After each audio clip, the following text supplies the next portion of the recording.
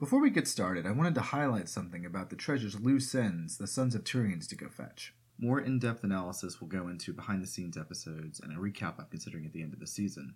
But the big takeaway is the Irish writers of this story, that is, medieval Christian monks, borrowed from what was legitimate material to them: Mediterranean mythology and history.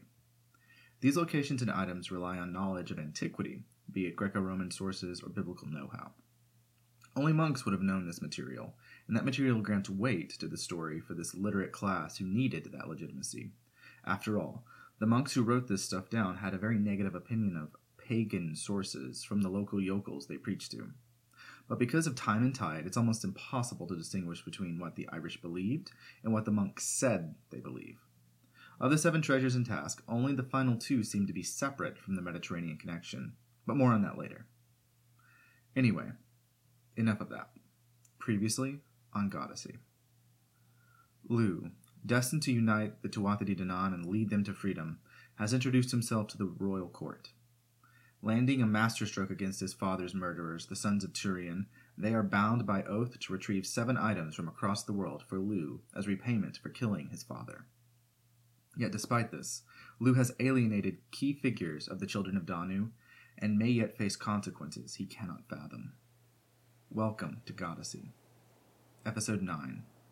The Sea of Storms.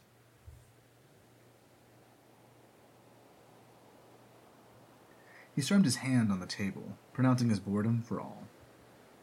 It had been 5 days since the Cayley, 5 days of storms. Part of Lu wondered if that had been the rage of Turian, the master of storms. His rage was unfathomably deep, as was the power of any storm, even before the small huts of the Tuatha De Danann, to the point it was almost impossible to say that Turian truly controlled them, but rather that he summoned them with his rage. Powerful as he was, Turian was overall honorable, so everyone told him. Lu did not see it. As far as he was concerned, Turian was an object of his own rage, perhaps even more so than Balor of the Evil Eye. Balor was a distant evil to him. Turian, or at least his sons on his orders, had done him an injustice. Sitting across from Turian and his 3 sons, Lu kept quiet. The 4 said nothing themselves. Turian looking furious even at sitting there, while his 3 sons carried apprehension on their shoulders. Lu almost pitied them for the task the Morrigan had set upon them. It was more than he had possibly imagined. Beside him sat his grandfather, Dian Cecht. The last few days had not been informative regarding the man. His interactions with him had been at silent dinners, and that alone. Dian Cecht was a god of work, always tinkering in his laboratory and gardens, where he grew herbs for his healing concoctions, made devices and new techniques to help his surgeries. He seemed unconcerned with his appearance at work, coming to dinner smeared with oils and balms, yet his etiquette was cold, precise, distant, and exact. His aunts and uncles, by comparison, were warm and fun. He had a particular fondness for his aunt Ehrmund, whose mastery of herbalism was matched only by her intentionally terrible jokes, and his uncle Mick. His uncle was warm and inviting, asking Lu many questions and giving him every consideration, while revealing a different kind of way to look at the Tuatha De Danann. Instead of clans, they were divided into potential skills and uses, and innovation should be rewarded over tradition, in his opinion. Tradition, it seemed, had fractured the children of Danu. Though Lu had inquired more of that, he did not receive an answer as to what it meant. His grandfather put a stop to that conversation and forbade any further discussion of it. 5 days of learning the family dynamics of the clan of Dian Cecht had left him antsy, for it was the first time since his arrival back to Ireland that he had any time to rest, to reflect, to get to know his new skin. He was an adult by the standard of his people, and thus could hold his own in the court of his people, yet why was his grandfather here at all? Could he not handle this? They found themselves in a longhouse surrounded by a series of huts. A ditch dug around the small settlement, and on the eastern side was moored a boat, the banner of Turian acting as its sail. The waves crashed outside and Lu felt at home, reminded of Tir na Nog. The eastern sky, headed towards Albion, was bright and blue, and soon the Sons of Turian would be leaving in that direction. As soon as the king arrived, and mediated the terms, that is. The longhouse had to it 2 rooms. The long room, where 3 tables made an almost rectangle shape, missing one side by the wide front doors, which stood now open. The table in the back was the smallest of the 3 and was elevated, belonging to the king. Only his tall chair sat there, now empty. Another room was behind, presumably where King Brez was, for the entirety of the exterior of the building was surrounded in guards wearing the same standard Lugh had seen at Tara. He pulled his hand off the table and met Tyrion's eyes. He wore the same impatience Lugh wore, and something in his gaze called back to when his uncle Mick had said something about tradition fracturing their people. The door opened. Everyone stood up in instinct. Through the opening passed the golden-red visage of King Brez. His facial hair was impeccable, a mustache that hung down past his perfectly sculpted chin. Blue eyes peeked out behind perfectly braided blonde hair, atop which sat a crown of bronze. He alone had a weapon, a sword at his side, and today wore a tunic of purple with a white cloak. 2 guards followed after him, shutting the door behind them. Lugh spied someone in the room there, someone he did not recognize, dressed in black. I do apologize for my lateness. I was consulting some of my legal scholars regarding this situation, and well met, one and all. I know we had this scheduled for just before midday, but that matters little now. Here we are. You'll excuse me for eating. He nodded to the guards at the front of the door, who left. A moment later they returned, a whole pig on a spit brought forth. The smell was exhilarating, yet only 1 plate had been produced. Brez pulled back his tunic sleeves and began to carve the pig for himself. Lugh felt his grandfather tense at this, and saw Tyrion do the same. The sons of Tyrion wore their hunger on their already thin faces. Lugh felt much the same, for he had not eaten save bread this morning. Everyone sat down, almost out of dejection, Lugh thought. Now let me see if I understand this properly. Kian fathered a son at some point and hid him among the Firbolg, and now he claims the right to an Erik because the sons of Tyrion have been proven to have slain Kian. Lugh nodded. His grandfather spoke. Your wife confirmed the blood was Kian's, and the Morrigan confirmed the rest.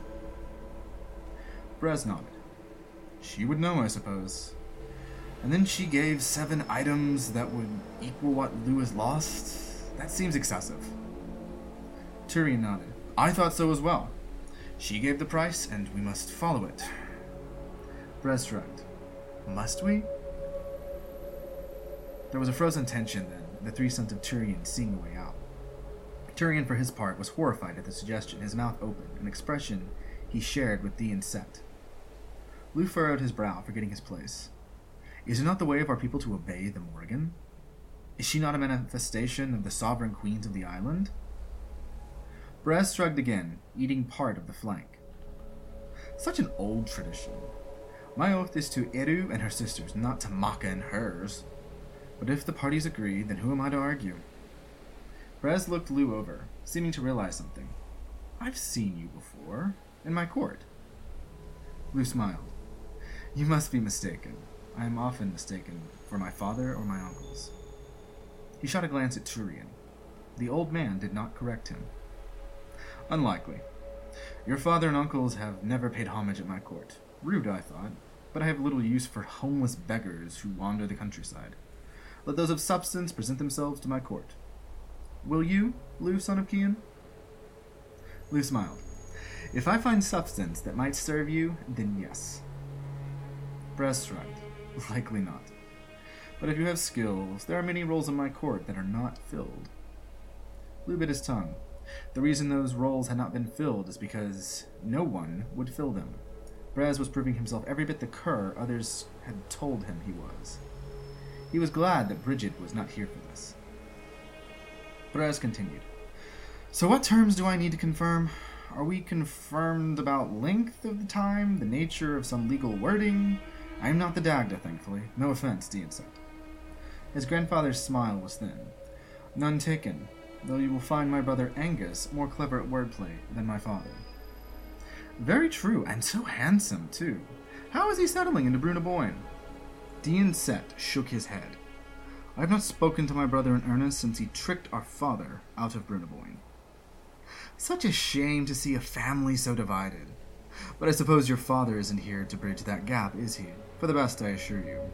His assistance to the Fomorians is much appreciated, and helps keep the peace. They were getting off topic again. Brez was not particularly focused monarch. Lugh broke in. I have no issue with the length of time, though I should think it should take less than a year if the sons of Tyrion are able sailors. Brian scoffed. I know my way better around cells than you around that famous blade of yours, Lou. Brez perked up, wiping his mouth on his sleeve. Oh, that's right, you have the sword of Manana McLear, don't you? Is that it, the one with the jeweled hilt at the edge of the hall?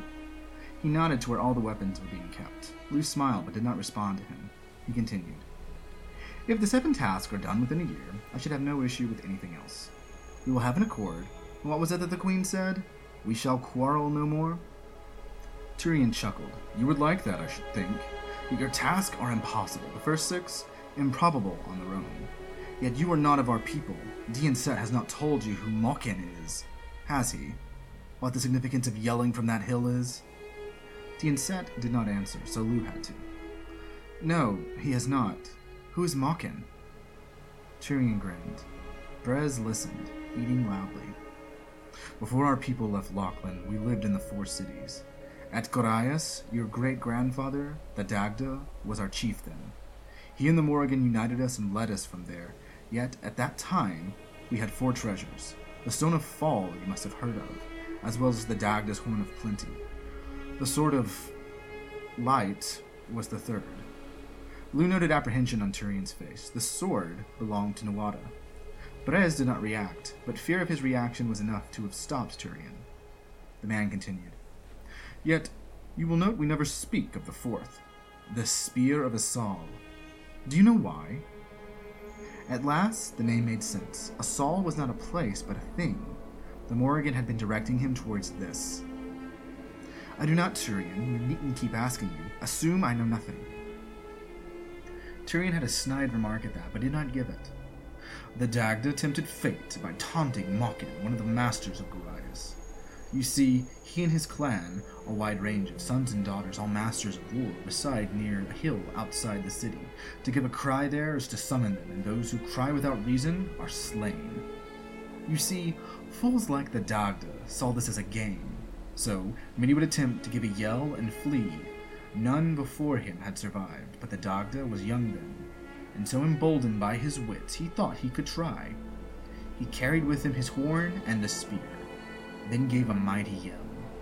For a man his size, he fled as fast as he could, but as he neared the gates of Goraias, he dropped both items. How could he get them both back? So, for his people, who could not farm, he decided to retrieve the Horn of Plenty. The Spear of Asal was lost, and now Mokin has the most powerful spear ever made.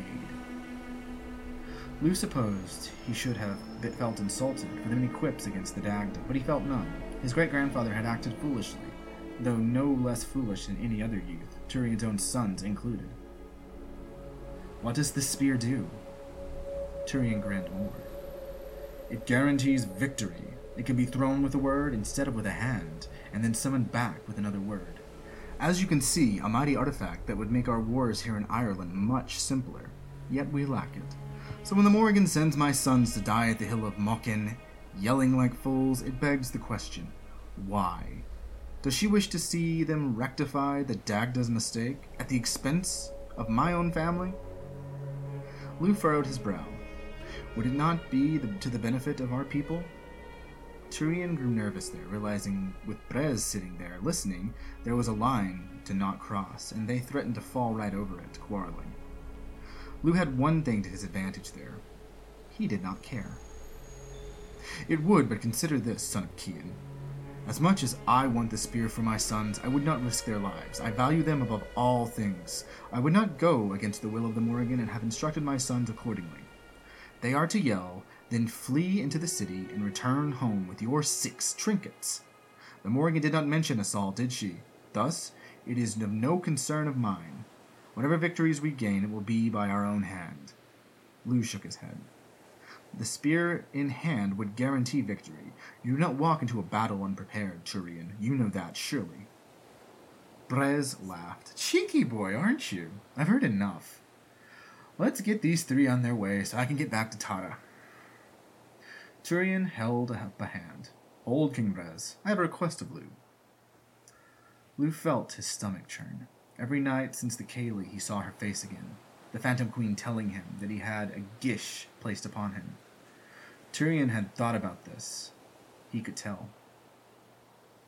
My son should be given the best transportation to retrieve these items. Lu, son of Kian, your foster father, Manannan MacLear, has many such ways. I request that you lend us use of Inbar, Manannan's horse. He could not contain himself. For all his fear, Lu laughed. You must think me a fool, Turian, to part with the horse. No, Inbar is mine, gifted by Manannan. Turian smiled, and Lu realized what he had done. What was Turian about to ask for? Whatever it was, the gish was clear. Lu must give it to him. Manannan MacLear's ship, then? The speed by which it moves is without equal. I request Manannan's ship. Lu stared at Turian. Was that even possible? He could not say no, but was he asking him the impossible? I will request it of him, Turian, for you. Turian smiled, almost proud of himself. He, like his sons, clearly were surprised it had worked. Yes, that's nice, fairies and all. Get you away, and best of luck. You will need it. Turian and his sons rose then, bowed to Brez, and headed out. Dee and Set did the same, and Lu felt compelled to follow suit. He glared down at Brez, who stared back as he ate a pig too large for him, his mouth filthy. They retrieved their weapons, and were gone. Out the door, Dee and Set held his grandson back. See them off. I will not, but I will see you at home. I have business to attend to. Watch your tongue and temper while out there, boy, unless you wish not to come home. I was getting used to having a grandson around. Dee and Set made for his horse, beside Inbar, and rode off. Lu watched him go, then went to the dock. Lu joined the sons of Turian on the beach, keeping his distance. There was a group of bannermen who had come, a few of whom were going with the brothers on their voyage, and they prepared the ship. Upon Lu's arrival, all attention turned to him. Turian, emerging from the ship with gear, yelled down, Fulfill your oath, Oath Keeper! Bring us the ship of Manannan MacLear. How could he? He had never conjured anything so large. Yet with his connection to Tir na Nog, he could do it. He knew the ways. Lu strode out onto the beach, and feeling the waters lapping against his legs, began to breathe in rhythm with the waves. His foster father was the Lord of the Sea, and so it was as close as he could get to any messenger. Not only that, but there might be Andana Shi of the water, listening to him, surely. I, Lu, son of Kian, request the ship of Manannan MacLear to see a task completed that will see my destiny fulfilled. Lu held up his arm, outstretched to the horizon, and felt something leave him, spreading out into the sea like a wave. At first, nothing happened. Lu heard the laughter of the bannermen, the sons of Turian, taunting him. They understood little about the workings of magic, he knew, but he felt that laughter in his own stomach, that he would have been a fool to even try. Until a mist rolled in from the south, appearing suddenly, moving quickly. He was sure he had failed. Yet there it was, and out of the mist appeared a ship, in the shape of the mist, until it cleared the fog, which receded. The ship was tall, perfectly crafted of light wood, and had upon it a banner for a sail, bearing 3 legs stretching from a central point, as if all connected. A strange symbol, it was the symbol of his foster father, Manannan MacLear. The ship beached itself beside Lu, and Lu patted its bow, shaped like a serpent. I suppose a year would be a reasonable time, if you're incompetent. So I'll give you a year to prove me wrong, sons of Turian. No harm shall come to this ship lest you face the wrath of Manannan, and me, by extension. Lu waded out of the water, hand on his blade. The 3 sons of Turian came closer. Brian glared at him, while Ikar and Ikarba seemed nervous. Turian kept his distance, still working to unload the ship, to reload it into Manannan's ship. Lu had a moment. I wish you only the best of luck, sons of Turian. Your success will bring our people great treasure that we can use against the Fomorians. And when you return, I will have united our people. And you will be heroes. He felt the magic working, and his eyes lit up, ever so subtly, as he caught the glance of all 3. He felt the power of his charm upon them, enchanting them. Bring the spear of Asal or do not return at all. With that treasure in hand, Ireland will be ours. They seemed dazed, the sons of Turian. Somewhere in the distance, Lu spied a raven. Yes, said Brian. We will, said Ikar. Return with it or die, repeated Ikarba. Good, said Lugh, letting the magic go. I won't keep you any longer. Go forth. He walked past them, his legs drying slowly as he walked from the beach and made for Inbod. As he did, he noted the people who had been in this village were nowhere to be seen, neither helping the sons of Turian nor going about their daily lives. He caught sight of the guards, moving through the walkways, and as he trotted further from the longhouse, they seemed to move faster. There was something off about them. Though they wore the king's colors, the souls that wore the armor did so awkwardly, moving strangely, their bodies dirty. These were not guards, he realized. Drawing Fragarak, he stopped, looking around for a clear sign of one of the guards. There was none suddenly, but then before him appeared a figure in black, the one he had seen in the longhouse. He was old, his gray hair emerging from the hood he wore over his head, and at his side was a spear. He blocked Lugh's path. Lugh would remove him. He pointed his blade at the man and spurred Inbod onward. He did not see the rope in time. Summoned as if out of the ether, they appeared at Inbod's feet and above the horse's head, tripping the horse and knocking Lugh from the back of the horse, straight onto the ground. Fragarak left his hand and breath left his lungs. Stunned, Lugh could scarcely move before the guards were upon him. They beat him, with clubs that knocked him senseless until he could only hear ringing. The last thing he saw was the figure in black's teeth, terrible yellow things, before the bag went over his head and consciousness left him.